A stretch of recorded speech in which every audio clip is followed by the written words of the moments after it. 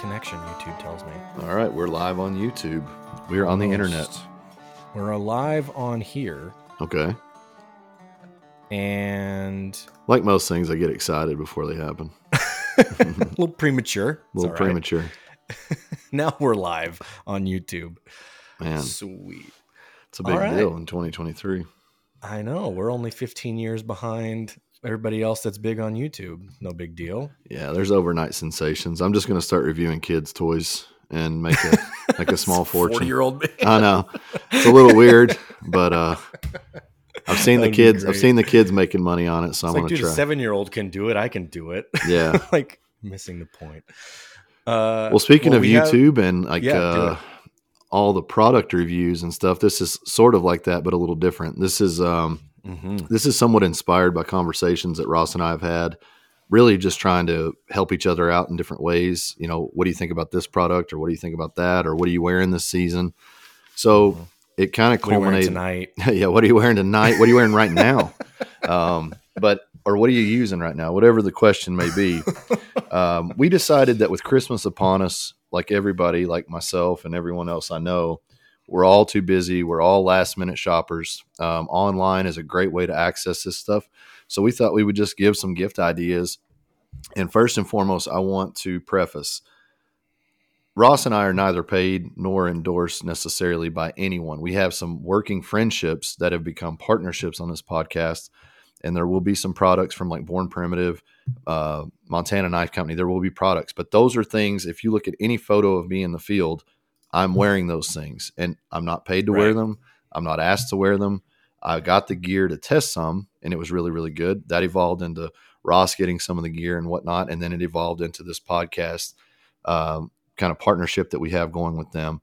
But there are companies out there that we have no contact with whatsoever that we're going to be representing as well. And I just want you guys to understand, I know and understand as well as anybody alive how far a dollar goes and how far a dollar doesn't. And right now, anything that I say in this list is because I've used it repeatedly, would spend my own money on it, have spent my own money on it, and would look you in the face, shake your hand, and say, I believe this will satisfy whatever you're looking for in this type of product. And I know Ross feels the same. Yeah. And also, it's just, we wanted to do it because we check in on this stuff with each other a lot, but also we get all kinds of messages about, whether it's apparel, whether it's hunting stuff, we've done a lot of the archery episodes already with startups for there. But it's like, well, what do you guys like about this? Or, and one of the messages that we got recently was, I'd rather have stuff that you guys have tested and like used personally and be like, I'd actually rather not recommend this product. Like those kind of things are just as important as well. But we're not going to do so much of that today because we wanted to highlight some of the things that we actually have really, especially in this last year, a lot of these things have been things that we've kind of put through the ringer to a degree in the last year plus. And so we really wanted to just take this to kind of kill two birds with one stone and be like, we're answering questions that we get all the time about what we use, but then also like, oh, here's great time of year to like go out and you did something cool in the message that you sent me where you kind of even broke it down budget wise too. Like you have some under $50 items, under 100, 200, 500, like just depending on your budget, how much you love your man, we'll just put this dollar amount worth. Now, but what I was going to say, it would be hilarious to do, it would be also like scorched earth as far as like any future promotions. But if you did a like, do not buy this, just the straight episode of blacklisted products. Yeah, I would have some really sore. I don't know. I'd have some people pretty pissed off at me, I believe. But 100%. Anything I could say on that episode would be absolute truth. And if you scroll back throughout my Instagram and see what I'm no longer using, the truth is in there. So, well, and a good point to go with that too is like, if you ask, we're never going to not tell you. Yeah. Like if there's stuff like that we would say, hey, I wouldn't get this, or I wouldn't work over here. Like, we're not going to not tell you that if you ask. Yeah. Well, and the other thing about that too is it's more so that I will give you the reasons that I no longer use it rather than just don't use it. Because I don't want to have such a sway of your opinion. Because I say something, I'll give you anecdotal evidence to consider. And that to me, like you said, if somebody asks me that directly about a product, I'm never going to say don't buy this one or that one. But if they ask me about a product that I know I had struggles with, I will give them that reality. So don't ever hesitate. It's always valuable kind of back and forth, because I've had people ask me about things and I ended up learning about a product that I've ended up using or found valuable through that conversation. So all of it's good. Yeah. So you want to crack into it? Yeah, let's do it. The holiday gift guide episode commences. I have these organized kind of by category. Mm-hmm. So we have hunt, we have training, and then I have like food / supplement, kind of like that whole realm of stuff, because that is the three main areas that everything we do kind of revolves around to a degree, right? So I figured let's just this might be a fun one to start with, because it's the lightest one for me, but kind of on the kitchen / food / sups thing. Mm-hmm. I think would be a fun place to start. Sure. So if we can do this, we each have kind of our own lists, and we can kind of go through a handful of these. We have no idea how long this is going to take, by the way.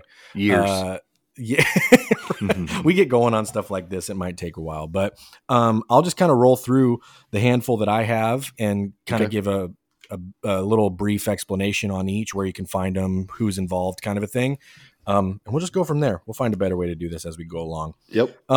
First one I have, because no surprise, I'm a giant coffee dude, right? As you guys probably know. Recently come into some great coffee that I know you have as well. I'm actually wearing his hat right now, but Steady Grounds Coffee Co. Good friend George Adams and his wife operate that out of Mississippi. Everything is small batch roasted. Like they literally roast every bag made to order.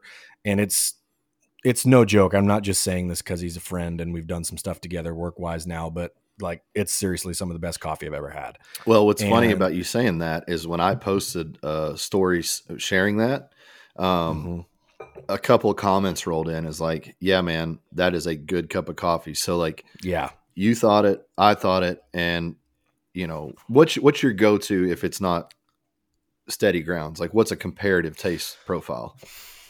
And what's your flavor at Steady Grounds? Are you to the Mississippi? Yeah. And on that front, I guess this will come out this week, so it won't be technically out yet, but George and I are working on one, the Nomad roast together. That should be out in the next couple of weeks, which is appreciate you guys cutting me out of that deal, but that's cool. I appreciate it. Which is another dark roast, but it's kind of a blend. And so we've been doing some taste testing on that, which is real good. But the Mississippi Midnight is my favorite of theirs currently. But the Nomad is taking over that spot, obviously. Sure. But as far as other brands, you know, the thing I like about how he does it, because kind of the popular thing with a lot of these small batch places now is this profile of kind of this tangy, like soury almost. And it's the same thing happens with beer. Like that's for whatever reason is like sour beers and kind of this tangy sour taste in coffee is really like the thing that's popular right now. And I don't like it at all.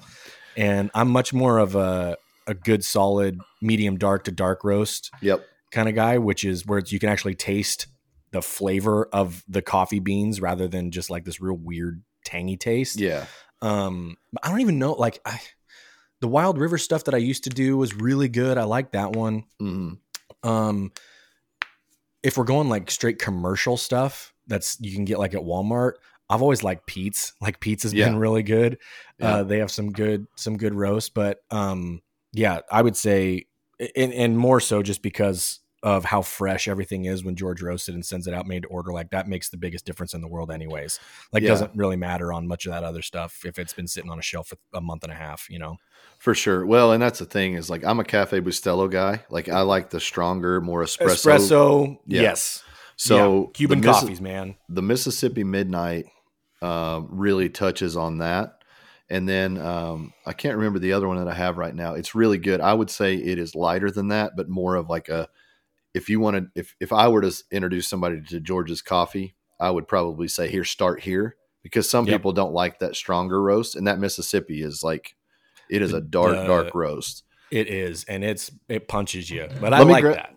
I do too. That's my preference. I mean, I don't want to drink a cup of coffee to drink brown water. Like I want to taste it. I want to get the energy pump and all that stuff. Right. So For me, I'm a Cafe Bustelo or Cafe Bustelo, however you want to say it. I tend to go to like the Just Black at Black Rifle or the AK, those kind of Yep. flavor profiles from Black Rifle, something that people might know. I like the Dunkin', just the Dunkin' regular decaf at night if I'm going Yeah. to drink some coffee at night. You put a coffee kit on your list, and I actually didn't even open up that link. Was that like a coffee maker kit? No, so what I did is I kind of touched on this from the aspect of like things like those little things that I enjoy, like just a simple like textural things that I enjoy or the process things that I enjoy. Yeah. So for me, that was one of the Chemex pour over coffee kits. Yeah, you Okay. like the Chemex. Yep. So it's $70. It comes with the carafe. It comes with filters. I think it even comes with a mug and a bag of coffee. But we are going to include a link in there. I've been using that for a couple of years now. I got that from my friend Paul at Black Rifle during their edition. But it's just been something that like the novelty of it was like, okay, a friend of mine gave it to me. Use it, try it out. That's enough. But then I actually liked it, and I could tell the subtle differences between when I made it like that or in a Keurig or in a conventional, drip over.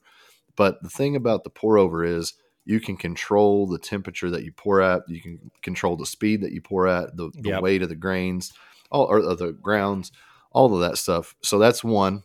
And for $68, you can get the whole kit. Like I said, we'll provide links for this stuff. But the other, just to touch on coffee as well, if you followed me or my stories at any length of time whatsoever, you have seen these mugs or variations of this company's mugs. Love those mugs. This is Red Bison. Yep. They're out of Wyoming, and this is their iconic Red Bison Buffalo mug. I also have one in an elk. I have a Buffalo.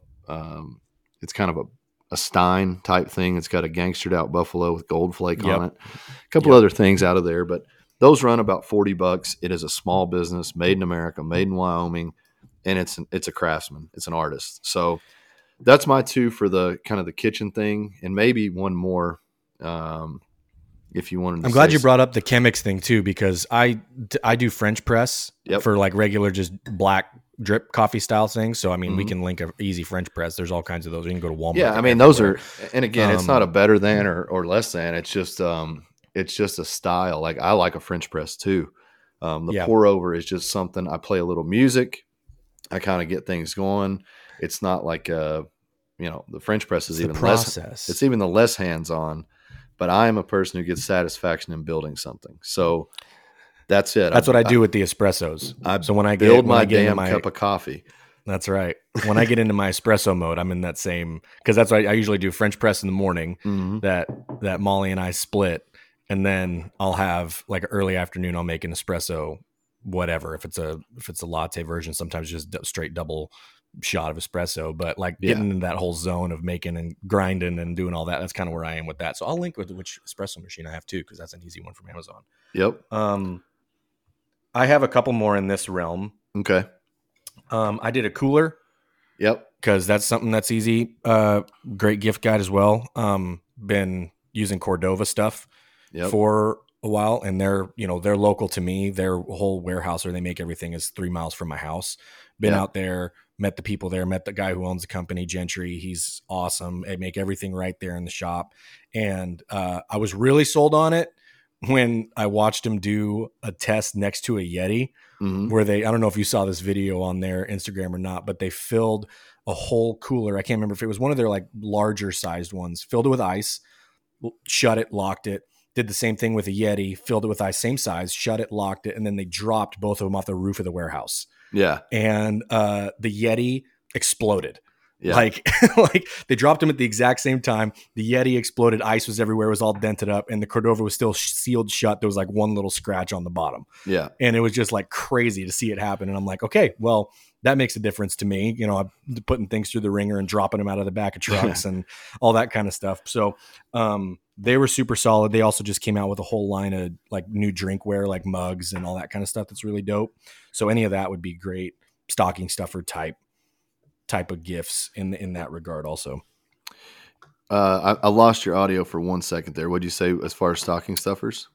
They just came out with a whole new line of drinkware that's actually in this. Yeah. That's in this week. Actually, I'm going to go pick some up today from the shop, and so that's going to be. I think it might be available prior to Christmas, but that they have a whole new line of stuff that's going to be out soon. That's going to be really cool for that kind of stuff. You know, little small.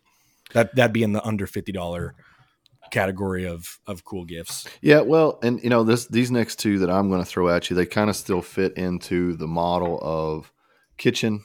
Or not really, but kind of, but also in the stocking stuffer.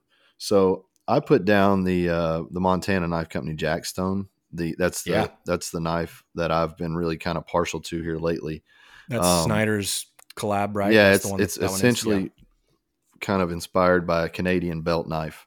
And if you look at it with all the other profiles, and the reason I'm picking this one, I'll tell you, I used the Speed Goat. Straight out of the box, I cleaned 7 animals with that thing before I sharpened it. Now, animal 7, it was a pig, so nobody, give me too hard of a time here, but I just wanted to get through the process of it. And there were times where it was like, man, I want to sharpen this thing, but I just took a little more time and still got through it. But 7 animals without having to retouch, resharpen, I always do suggest that you resharpen, even in the process of 1 animal, just keep that thing razor sharp.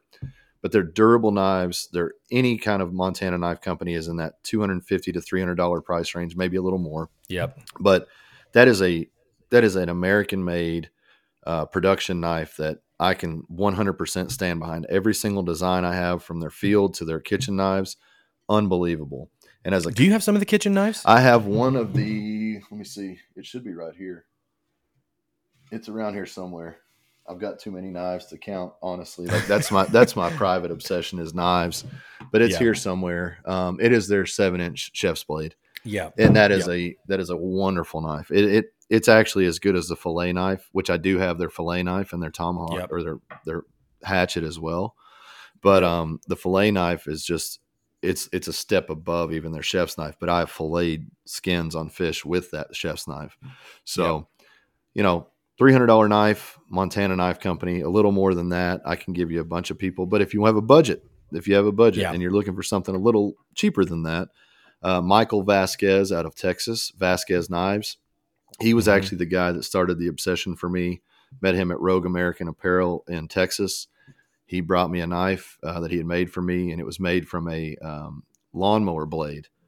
But it's actually, honest to God, it has been one on my hip more than any other knife I've ever owned. Some of it's sentimentality, but 100% of the reason is it's a workhorse. Like it is a beast of a knife. And he usually runs, when I met him, he was a little bit cheaper, but he's progressed. So Mike Vasquez Knives on Instagram, Montana Knife Company. And as another stocking stuffer that anybody can afford and is on hand, the Work Sharp knife sharpener. Yep, I got that one. I've got that one too on my list. This is $40. It's I was just telling Ross I sharpened some broadheads yesterday with it. It actually works extremely, extremely well for knives, broadheads. I always keep this or a little pocket one in my bino case or my backpack in the field. Yep. Last thing you want is an opportunity on an animal with a dull blade. So that's a no-brainer for me. We should, in hindsight, and I'm glad we're doing it now, but like categorizing it as a stocking stuffer category would have been good for me to organize what I wrote down a little bit easier. Yeah. Well, it's weird. It's like there's a catch point. There's like a bell curve because it's like the stocking stuffers are either super cheap and small, or then the most expensive things in the world are like super small stocking stuffer worthy. You know what I mean? But you want to have the big stuff under the tree. So. Oh, lost you there. Oh, got you back. All right. Let me think. The last two that I would categorize, these would probably be my last two that I'd categorize on the stocking stuffer category. Anything from Tacticalories, as far as seasoning, sauces, any of that stuff. I mean, we're friends with Casey, and Casey was originally a part of this deal at the very beginning too. And so, but it's because it's amazing. Yeah. I've never turned someone on to Tacticalories that didn't, at least appreciate it. They may not have ordered more, but not everybody's just thinking about spices ahead, but you should, because these are different. These are profiles, that he's kind of hand selected for different things. So if you're looking for a chili, he's got that. If you're looking for a steak, he's got that. If you're looking for something a little sweeter, like a rib or, some kind of chicken. He's got all of it. So super good dude, small business. Again, great friend to both of us, as far as the support and just being around and being always willing to help. So did I tell you the story about when I brought some stuff down to my parents' house last Christmas and what happened to my mom when I showed her all the stuff? I think it started with I did the turkey last year. I did the full turkey gobbler brine kit last year for Thanksgiving. The dip makes the kit worth it. The dips, but the brine is phenomenal. Yeah. And I brought down a couple of sauces and stuff because we were doing something for Christmas, and I was just bringing and I think I did the prime rib rub because I did a brisket last year with it. And I can't remember what that one's called. And is that Carving House? No, the Carving House is one of the blends, but it's the Prime Carver, Carver's Prime. I think it's Carver's something Prime. Like that. Yeah. And but so we went down, I showed her the stuff. I told her the story. I was like, this, it's a good friend of mine. He makes this stuff and it's all killer. Like I haven't found one thing I haven't liked yet. Next time I went down, like a month later, she literally had like 6 bottles of sauce in the fridge, and she opened up her drawer and half her spice drawer was like all the various kinds of stuff. I texted Casey. Yeah. Like if you got a random order for a ton of stuff to Jerome, Idaho, it was because it was my mom. It was great. So the last one I would say in stocking stuffer would be Protect. Yeah. Just because that's something that I use a ton, and that's an easy one. Hydration wise, they have good. The sleep one is probably my favorite that they make. Yep. The sleep supplement, but they do great hydration ones. The watermelon one's awesome. But another one, guys that we know, guys that are awesome and make good stuff. Like that's the running theme of all of this stuff. It's usually people that we know that we've used their stuff and it's awesome. Well, otherwise we wouldn't be using it. Last one for me on the stocking stuffer front would be Defense Soap. Know these guys, great people. It started as kind of an antifungal jiu-jitsu soap, but they've evolved it into now it is a healthy skin environment soap, and they use different tea tree oils and this, that, and the other. And it's actually skin moisturizing, and it improves the skin health as an overall. And great people. They've always just been super communicative through DM and whatnot. Always appreciative if I share anything, and I really, really do like the product. And like anybody, if you're in a jiu-jitsu gym, you're always somewhat susceptible to other people's, hygiene practices and whatnot. So having having the wipes and then having the soap as well as like different options from them, you can really, really cover all your bases. Because I've had to leave class and run errands. I take a wipe and kind of wipe myself down until I can get to the soap at home, and never, ever have an issue. So Defense Soap, you're talking, you can get a 3-pack for $20 or something like that. And they're really, really, really good. Sweet. Well, let's move on to, you want to do hunt stuff or training stuff? Let's do training stuff. Okay. Sounds good. I just wrote down 2 things because I figured everything else would be covered under what you wrote down in terms of similarities of the 2. Sure. I know we have center mass bells on there that you wrote down and stuff, but all of the kettlebells that I have that I've used forever have all come from kettlebellkings.com, and they make incredibly high quality kettlebells and stuff. I have the cast iron ones, like the 1-piece cast iron ones that are awesome. Mine go, I have mine from 26 all the way up to 106 pounds, varying weights and stuff in between there. But I freaking brutalize those things. And, they're left outside a lot. They're left in freezing cold sheds. They're left in mud and dirt when I'm using them in the yard and stuff for a few days at a time when I forget to put them away. And like there's zero chipping, there's zero anything. Like they're just super well-made kettlebells. And I've used them for like 6-7 years now and loved them. So Kettlebell Kings would be up on that list for me. Yeah. Well, for me, I mentioned the center mass bells, and one of the things that people kind of, they wonder about them is what is the benefit? Well, unlike a dumbbell, you're never going to have that moment when the bottom or the top kind of pulls you out of your momentum curve. Some people may not like that statement, but I do. As I age, you don't want shearing on the joint. You don't want anything that's kind of out of balance. You just want to stay in a good plane. And those center mass bells are exactly that. They're centrifugally massed. So when you move those things around or you pronate or supinate your hand, as long as you stay in the plane, that thing will stay balanced, and it opens up an entire different world of stimulation process. So those are really, really good. I suggested 235s, $100 a piece, $200 for the set. Try those out. And if nothing else, it's going to satisfy one area in your arsenal of, I've got 25-pound dumbbells, 50-pound dumbbells, and so on. It's going to be a filler spot for you, but it's also going to be a tester.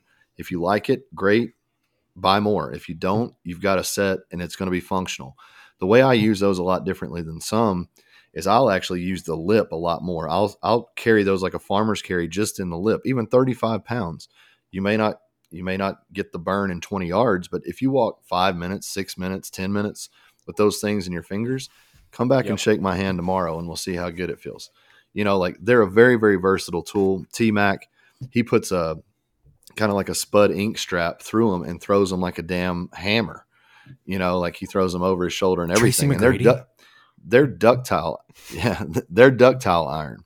So be sure that when you're looking at any product similar or not, ductile iron is a stronger, more durable, it's a longer lasting iron. It's got more rust preventative qualities and so on and so forth.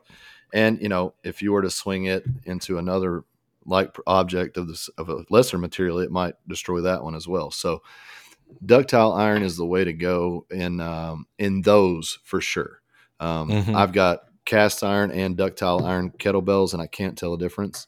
And for most people, you probably wouldn't too on the center mass bells. But if you're going to spend a discerning dollar and you can get basically the same price point for different material, always choose the better material. The other only thing that I wrote down under the training category is $110 Rubbermaid stock tank, 100 gallons. Yeah. For all my ice bath folk, that easy, like it's a very accessible way to do it, to get into it.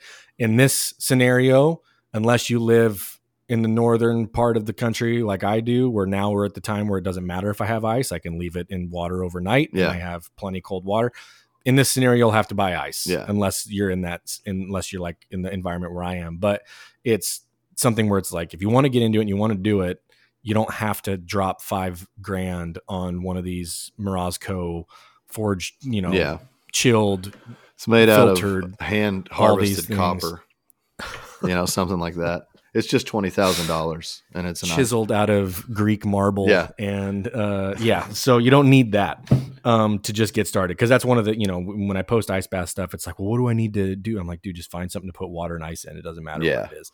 And those are essentially what, things like ice barrels are, for several $100s less than what those things are. Or bathtubs. So, or just a straight bathtub. I've used my bathtub 100 times for ice baths. $2 bag of ice. Get to town. And we actually don't even have one in this house. Like we're in a 2-bedroom, 1-bathroom thing, and we have a shower.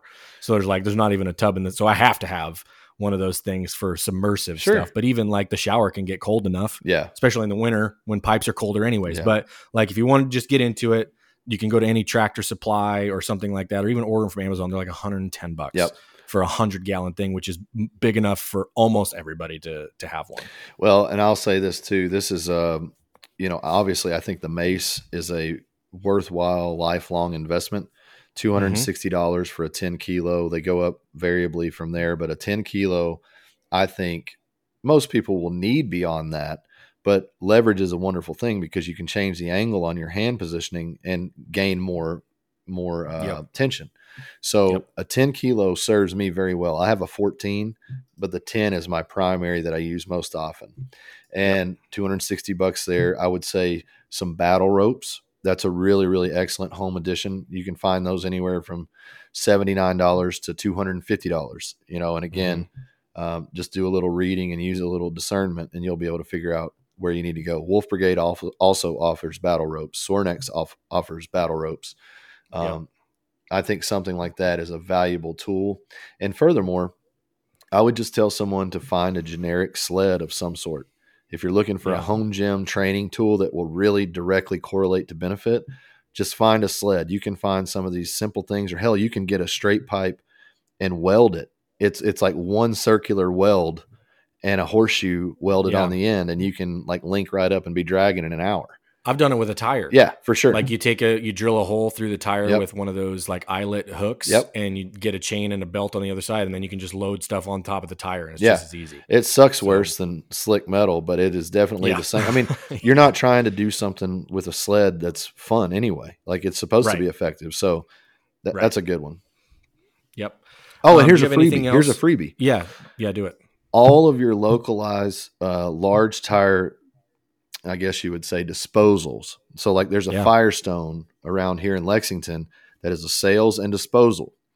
You can go up there at any time and pick up a tractor tire used for free because they have to then pay to dispose of it. So you can get from a little one up to 1,000 pounds or more. If you're strong enough to do it, you can get these tires for free. So look for places like your Firestone Service Center or whatnot, not the oil change, but like the tire hub where they would actually be a distributor to all the local Firestone. Les Schwab has them a bunch too. So they're out there, but that's a freebie. And if you just want to surprise somebody with an awesome way to get strong and jacked for free, go pick them up a tractor tire. Yes. Do you have anything else in the training category? Not really. I mean, I could name a few other things. An Ancor would probably be the other one. You know, it's a $650 unit, but it gives you a variable cable system anywhere you want, from the back of your truck to your home gym to whatever you can attach it to. So pretty awesome deal. Sweet. Okay. Want to move on to hunt stuff now. Yep. So I further categorized this into apparel and then gear. Yep. Just so we could keep things separated a little bit. So I'll start on the gear side of things. I'll work from what I've been using the most recently that I've really enjoyed, and I'll do arrows first because that's been one of the things I've been really obviously diving into lately. But if you're a trad guy out there, I've been shooting the Black Eagle Instincts and are killer. The ones that I have are the 350 spine, and I have of 100 grain insert or outsert, and then or half, I think it's a half out on these ones, and then 150 tip, so 250 up front and the 350 spine, and I have the fletchings and everything that came with them straight out of the box. Yeah, they're beautiful right out of the box. They're awesome. Yeah, they're awesome. I actually shot 2 of the fletchings off of them last night at league night, so I had to left them there to get refletched, but they're great. I really enjoyed those ones. I've done the traditional arrows that Easton had also that I liked. Yep. The vintage. But the vintage ones. Yep. And I've really liked these Black Eagle ones. So that's been the most recent for me. And then with that, we were talking about it when you were doing the sharpening thing earlier, but as far as broadheads go, I've had the Rocky Mountain Specialty cutthroats, the 3-blade, which are the ones that I used this year. And the if you're a 3-blade or a 2-blade, whatever, they have 2-blade versions that are single bevels on the 2 blades, which is cool. But the 3-blade ones are awesome, and they're shaped cool. They have like this concave kind of shape rather than a straight deal on all of them. But we were talking before when you were sharpening them, like they can get crazy sharp. Yeah. Like it's ridiculous. Well, just on a simple metal file and that work sharp tool, that 20-degree guide I showed you, I was able to take these from a 500 as far as their sharpness on the razor scale or the sharpness scale down to a 185, which is essentially like a double-sided razor. I mean, it's just it's insanely sharp. So was able to get those under 200 just with those two things. But the Rocky Mountain 3-blade cutthroat has been absolutely devastating. That was the one I shot it, and I shot the front shoulder or just beside the front shoulder, so it didn't hit bone, it hit flesh, of a pig, and it literally penetrated all the way through the pig and came out the opposite hind quarter. And, you're talking about something moving at 174 to 180 feet per second as far as the arrow, which is like walking in terms compared to the compound speeds that we see of seriously, like 280 to 300, So just an absolutely well-designed broadhead, another broadhead that I've used very successfully this year. And these are not because of preference. These are just because of weight variance. I tried to get a 150 in a build, a 175, and then a 200 in a build. The Rocky Mountains are 200 grains. They offer those down to 100. And then the Evolution Outdoors Jekyll, which is their fixed blade, it's the Dangerous Game set at 175 grain. absolutely been devastating. And then I have 150 iron wills and evolutions that I've been using as well. Cannot tell you that all three of those will do the job. And I'll kind of categorize them as this. The evolution is probably the lowest price point on the three, but also like you can reuse them and you can sharpen them, and they have replacement kits that are much cheaper for just some of the bleeder blades and stuff, but they are a little bit harder to sharpen, so that might be categorized a little more in a replaceable or disposable broadhead. Sure. Whereas the Rocky Mountains, they come in a little more expensive, around 70. Those are definitely, they can be sharpened and resharpened and for reused. a 3-pack of them. Yeah. So, and then lastly, the iron will, which is basically just it's a steel cutting steel. So it's one of the hardest, best edge retention steels you can put on the market, and the merger of both, they're going to be like 129 to 30 for 3. So that's kind of 3 tiered for me. The evolution, killer, amazing, very affordable, and likely you can sharpen, but may need to replace. The other two, as they get a little more expensive, can be sharpened and maintained as long as you're willing to do that. So, yep, for sure. In that same category with trad stuff, because we've talked about them a lot on here. A cool gift idea also for the trad guys is having one of the Selway quivers. I wrote that down because they're super high quality, and we talk about Drew and what they do all the time, but it's literally just super high quality stuff. And if you want to go the custom route, he can do custom engravings like he's done with the ones that each of us have. Any design, like anything you want, you send him the file and he'll give you the specs and stuff, and he'll laser print the sumbitch right on the rawhide, and it's awesome. So there also is like the rawhide and plastic hood versions. Like there's different versions of them, different price points as well. So budget wise, you have options. But yeah, they're super killer. So Selway Archery for those. Yeah. I think for me, another one that I would say as far as the gear stuff, is a good flashlight, like for the field, something that is not super, super heavy, but also like has the right lumens. And Nemo has been a company that I've started using some of their stuff on. I have no working relationship or even introduction to the company. This was just on the suggestion of a couple of my friends, and I've really, really liked their stuff. They do tend to be 10 to 15% more than a lot of the competitors, but I have seen the ease of use, the life of the battery, as well as the brightness of the bulbs or the LED is just insanely good. So Nemo's would be something that I would recommend if you're looking for a flashlight. Do they do headlamps too? Or they do it all. They do the works. Do they? They do everything. Yeah. I'm always looking for good headlamps and stuff. Yeah. I need to just go back to like the coal miner style, like the big, just train in, the train engine on the front end off a flashlight. Yeah, exactly. But no, man, they used to use those when they were coon hunting at night. Some of the coon hunters' helmets were incredible. So that's awesome. I have one category that's in here that's optics related. Yep. So the ones that I use Vortex stuff currently anyways. I've really enjoyed the Vortex, the binos that I have are the 10x42 Diamondbacks. Yep. And that's a great bino set. Great bino set. And it's on the more affordable end of stuff of that Vortex makes, which is already kind of priced at a place that's more accessible to a lot of hunters that don't have to go the several $1,000 Swarovski route, to get good stuff. Yeah. But the type of hunting that I do, where I'm doing a lot of distance viewing, like cross canyons, multiple canyons, like you've seen, I've posted some pictures of stuff. If you're a guy that hunts out west, covers every basis that you'd need out here. Like 10x42, I think, is the most general, like can get the job done no matter what type of hunting that you're doing for the most part. Yeah. I mean, it kind of is like the mace, right? It comes down to what are you going to use most often? And most people, if you're just going to be a generalized hunter, I think a 1042 or a 1050 is a really, really good option. Or a 12x50. It would be the other argument there. For some of Swaros makes 11s, SIGs makes 11s. So it's kind of like, within those scope of numbers, 1042 and 1250, that's kind of the range that we're talking about there.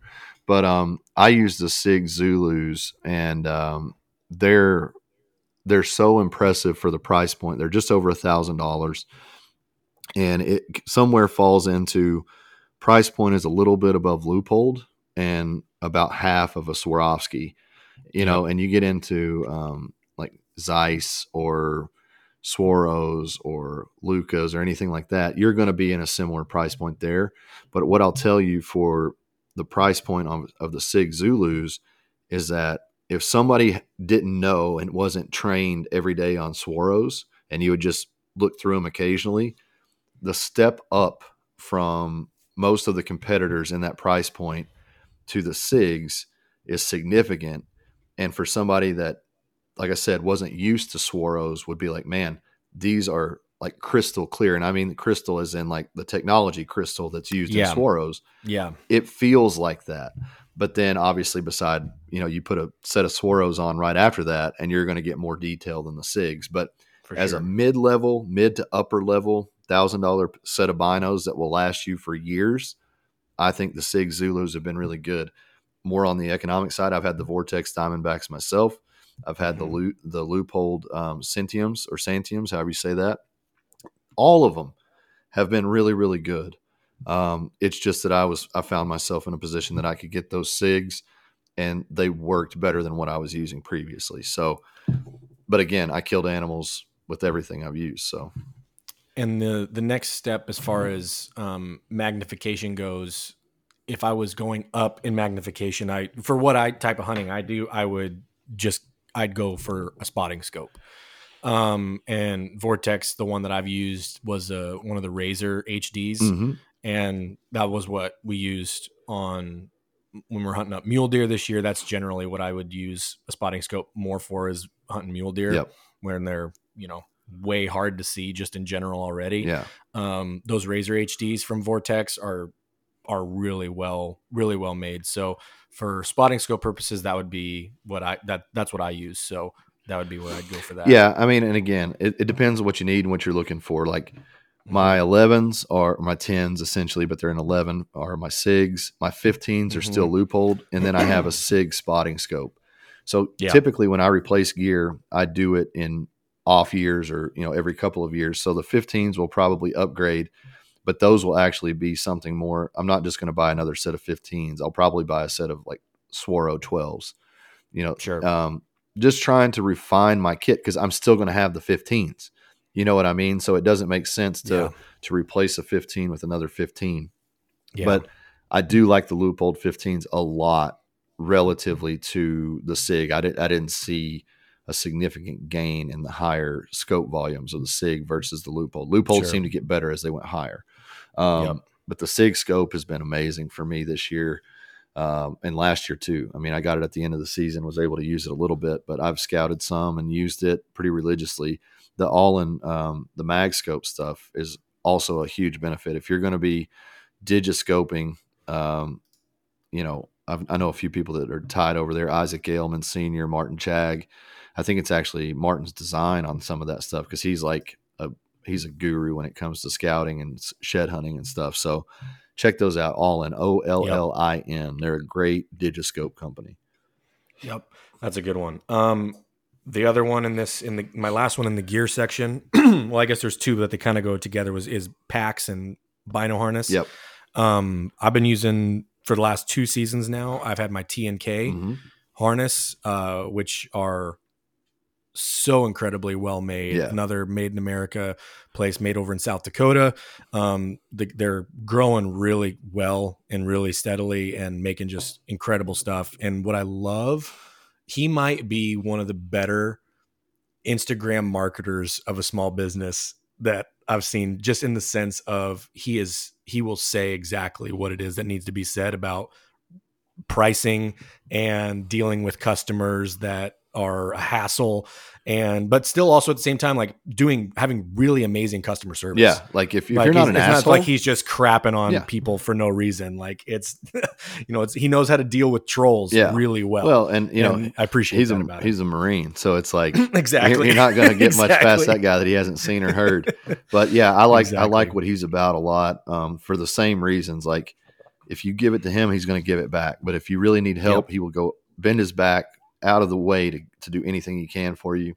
I have the Yep. Gen 2 pouch. I'm a little bit sour that I don't have a Gen 3 yet in that. Yeah.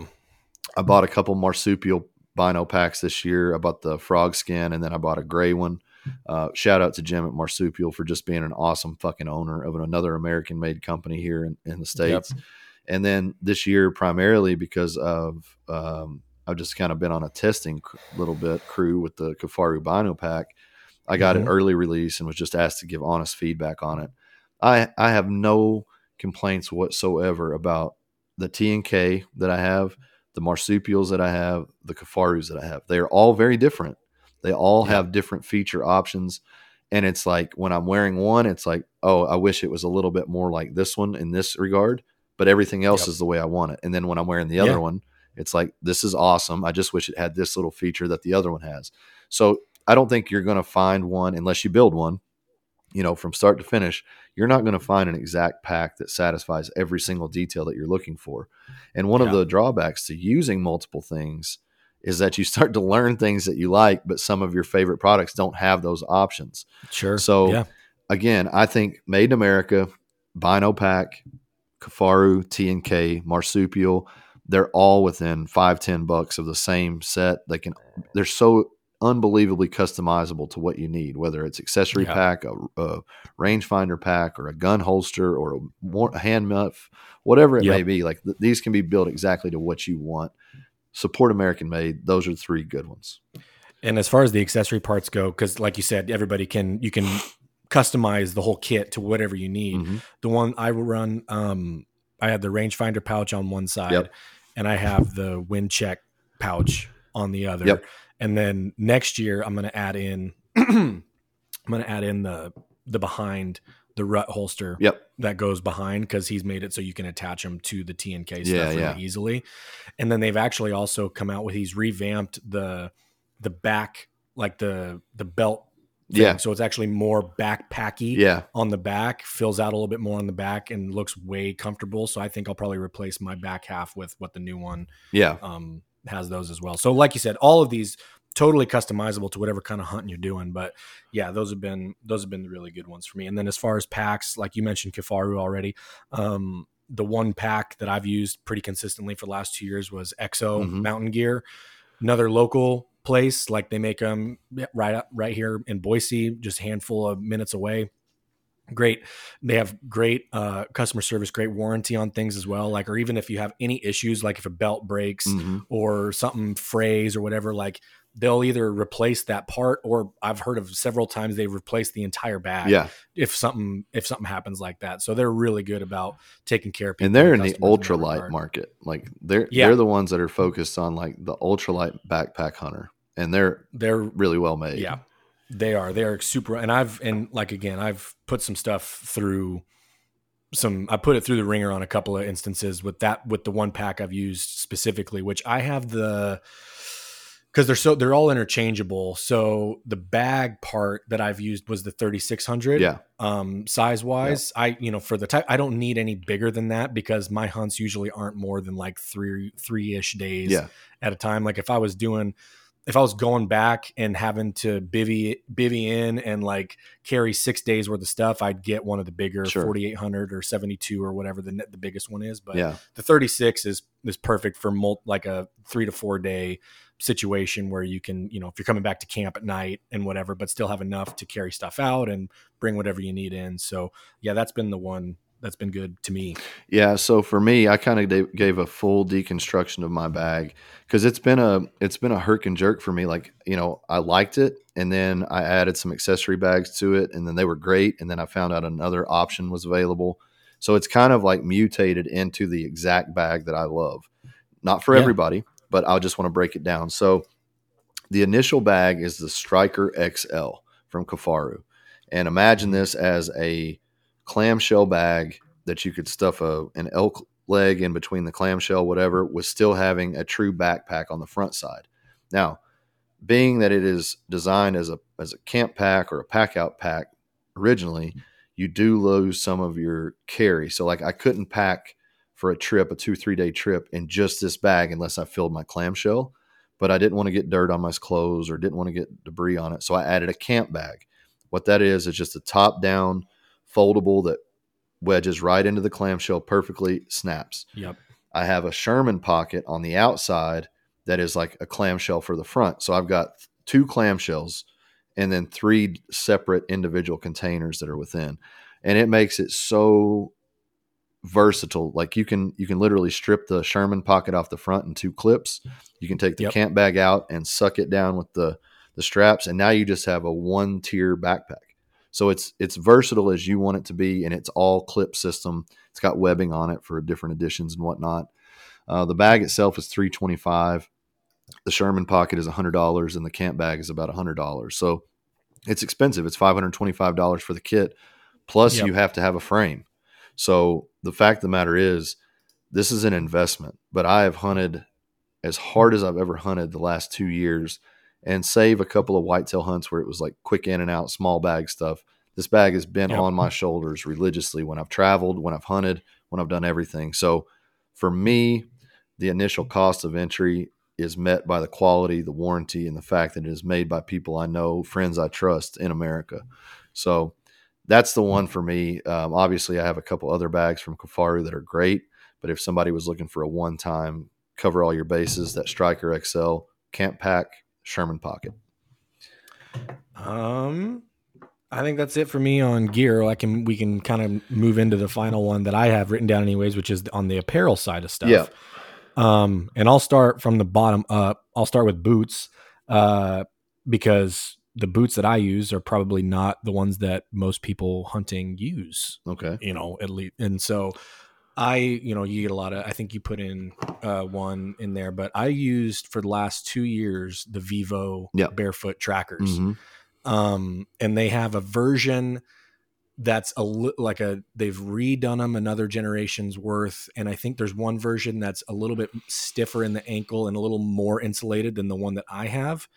But the ones that I have, the trackers, are amazing, and they're, it's real genuine leather made out of them. They're really high quality made. But I've been a barefoot shoe guy for a long time now. Mm-hmm. And I'm to the point where like even wearing a pair of Vans hurts my feet because of how closed in it feels like I'm wearing a cast. And so I tried it with a couple of I've tried on Crispies and I've tried on Schnees and like all these things, and they just feel too tight on my feet. And so I went last year thinking like, am I even going to be able to wear these in a hunting scenario and have them perform how I need them to? Mm-hmm. And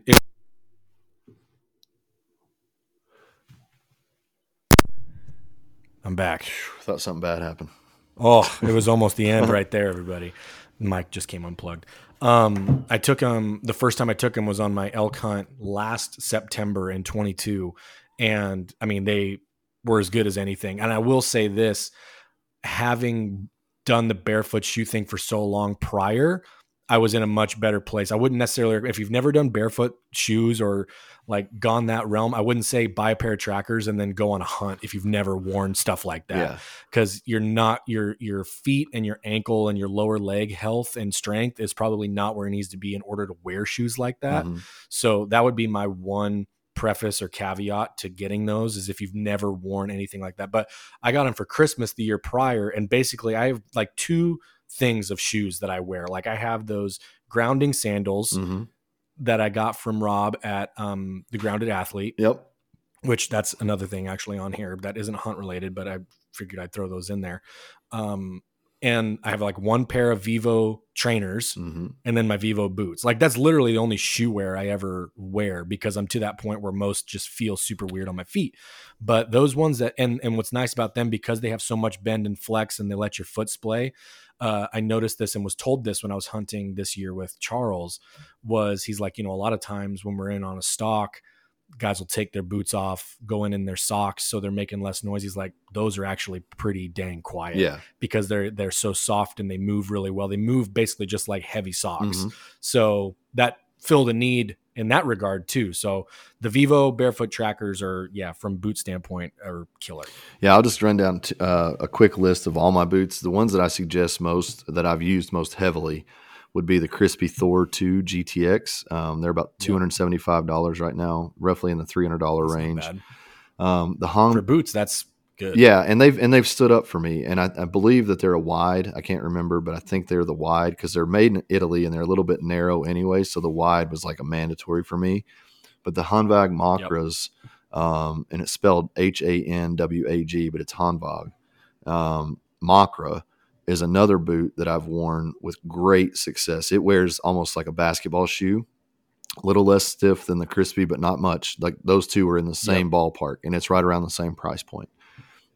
Daily, just kind of like pig hunting. I'm on the ground. I'm moving a lot. The Solomons, I can't remember which model they are, but they're like a GTX version, and they're super light, about $125. And then from there, the lacrosse gun boots or mud boots is what I call them, and an 800 and a 1600. If you have, I mean, that sounds like a lot of boots, but you have an early season in the Solomon, you have a Western and a mid season in the Crispy or the Hanwag, and then you have late season in the lacrosse mud boots. Like, you've pretty much covered all your bases right there. Yeah. Solid. And I was actually just looking up because I wasn't sure where the prices were on the Vivos anymore. 160. The ones that I have were 240. Okay. And then the one that's the next, as far as it's basically just more insulated and a little stiffer in the ankle for kind of like those late season, late November, December stuff when you're in some snow and that kind of stuff. They're 270. Okay. So it's only a $30 difference in there. But so as far as, I mean, pretty comparable across the board as far as price. They're not going to be, several $100 extra or something like that. But if you're in the barefoot footwear world, they're good stuff. Yeah. I have two that are kind of accessory apparel stuff. So the one that I've really enjoyed this season was the Uomo beanie that I have, which Uomo is Cody DeQuisto's company that he makes apparel for, and I actually really want to get. He has a wool flannel top. Yeah, that's like an outerwear top. Yeah. Whew, it's dope. So I can't speak to that one yet because I haven't tried it. So I'm technically not putting that on the list, but I'm just saying that's what I really want to try from him. But the hat is super comfy one, and then kind of another accessory. I think you wrote them on here too, but I did as well. First Light has some fingerless gloves that are super solid. That I'm big on fingerless glove stuff when I go. So yeah, they're called the Talus, and they're $25. And the other thing about them is, I buy mine a size down. Just so they kind of fit really tight to my hand, because a glove can change the way a recurve shoots. It can change the way that I release and everything else too. So I like those very, very light, but I just found they're mossy oak and they're a wool shell with a fleece liner from Walmart. I mean, they're like $12, but they actually slide perfectly over that. So you get a merino cap on the outside. Because that is one thing I will say about those. Like, I've been whitetail hunting 15 degrees and my fingertips feel like they're going to fall off. And it's like, it's not always feasible with a sketched out, cracked out whitetail coming at you to move your hands in and out of your pocket. So for me, just having that $12 outer shell solved every problem I was looking at. And not to say that they're bad. Those Talus gloves are amazing when you need them to be amazing. But one of their downfalls is they do expose the fingers. My fingers get cold anymore. So that $12 solution from Walmart, it's a merino fleece blend, and they look really good. They're green, and they've got the textile, so you can touch your phone if you need to, or like Onyx or Spartan Forge, whatever. You won't be limited by that, because a lot of gloves do kill your iPhone use. Yeah, for sure. And then we can get into the pants and tops. You want to take that one to start? Yeah, and I broke this down kind of in the sense of, excuse me for referring to my notes here, but I think it's important, in the under $250 range, basically every single thing available from the Born Primitive outdoor line is under $250. A lot of it's under $100. But if I was to tell somebody, if you had $500 and you wanted to go buy two things that will really, really just kind of stand up to whatever you throw at them, I would say the Born Primitive Frontier pant, the regular, or as of now, they're heavyweight. I think they are coming with a heavier version eventually, but this is classified as the regular. It's $209. Super versatile. The pocket system is second to none. It's super, super friendly. I wear them every single day of my life, field or around. And that was the point in the design. A $200 pair of pants, you don't want it to just hang outside of your hunting season. So having these pants, using them in the field, trusting them in the field, depending on them in the field. It's a well spent $200 for me. The other one that I would say would be the half zip quiver. Has probably been the most worn thing I own from Born Primitive besides the pants. Those run $89. They now have a full zip quiver that has the built-in face mask. That's another option. And then really a great coat for the money is the Born Primitive Outdoor Tundra jacket. It's $229, but it's their heavy duty. The lightweight is, I think, $189 or $209. Yeah. And that's more in line of like, you can think of like the lightweight Columbia or Patagonia or North Face jacket, like just the straight black jacket that most people wear. They have that same offering in weight in a black, a coyote, and a sage green. And then the same for the heavyweight as well. So those would be my recommendations. Awesome. The Tundra jackets are they're really, really great. They cut the wind. It's not going to be a lifesaver jacket like the Kafaru one. But it is like, for $200, you're going to outpace most of your $200 jackets, I think. And as far as specifics on the Born Primitive stuff, the Frontier pants, I have mine that I wear into the ground are the light versions. Mm-hmm. I know you like the regular ones, which are a little heavier, and you wear those a little bit more often. But the light ones, I have the gray and the black are the two pair that I have, which I can wear anywhere. Yeah, they're amazing. And that was kind of the point, was when they were talking about designing these and keeping them solids, like have stuff that you can wear out when you're hunting, but then it's not weird if you go to a date, or, like go out somewhere and you're wearing the stuff still. So, well, some of the camo stuff we were talking about this morning, as far as pants, I mean, there's camo pants out there that are $400, $250, $300. Yeah. And dude, you can look at my closet, you can look at every bag of clothes I've ever donated, and I've never had $300 pair of camo pants. You know what I mean? Yep. And it's just because my dollar is too discerning for that. Like if I spend $300 on pants, I'm going to buy 4 pairs of $75 regular pants that I can use in the field, rather than one pair of pants that only gets used on one specific hunt, Yeah. So, and if you got the money, get it. But I'm just saying, I think multifunction, like I was thinking about this kind of in regards to the list. I am not a material possessor. I am more of a necessity possessor. Like I definitely have some material things, but most of the things I own, I use on a regular basis, or are functional tools towards what I do. Yep. I don't have just a lot of material stuff that sits on a shelf or looks pretty in a frame. Like my shit gets used or I don't have it. Yep. Totally. All right. That's the list. I think we crushed it. Yeah, man. Any last things that you've got going on? Like just something that really sticks out to you as a must buy?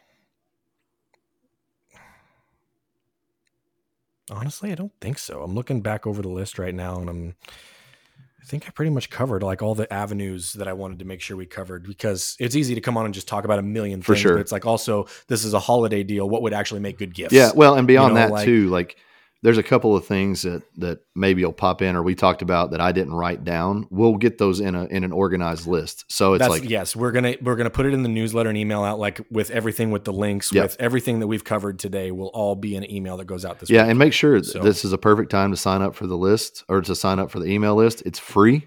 You get benefits of stuff like this in a condensed, clickable format where you can. I don't know what the fuck he said, but there it is. There's the pants he was talking about. Boom, link. Right, you there. So you don't even have to pay attention to this thing to get benefits from the email. Beautiful. That's how it goes. So make it easy. Remove one barrier for everybody. That's my goal. Spread some holiday cheer, folks. All right. Thank you, guys. We'll catch up next week. All right. Appreciate you guys. Thanks so much.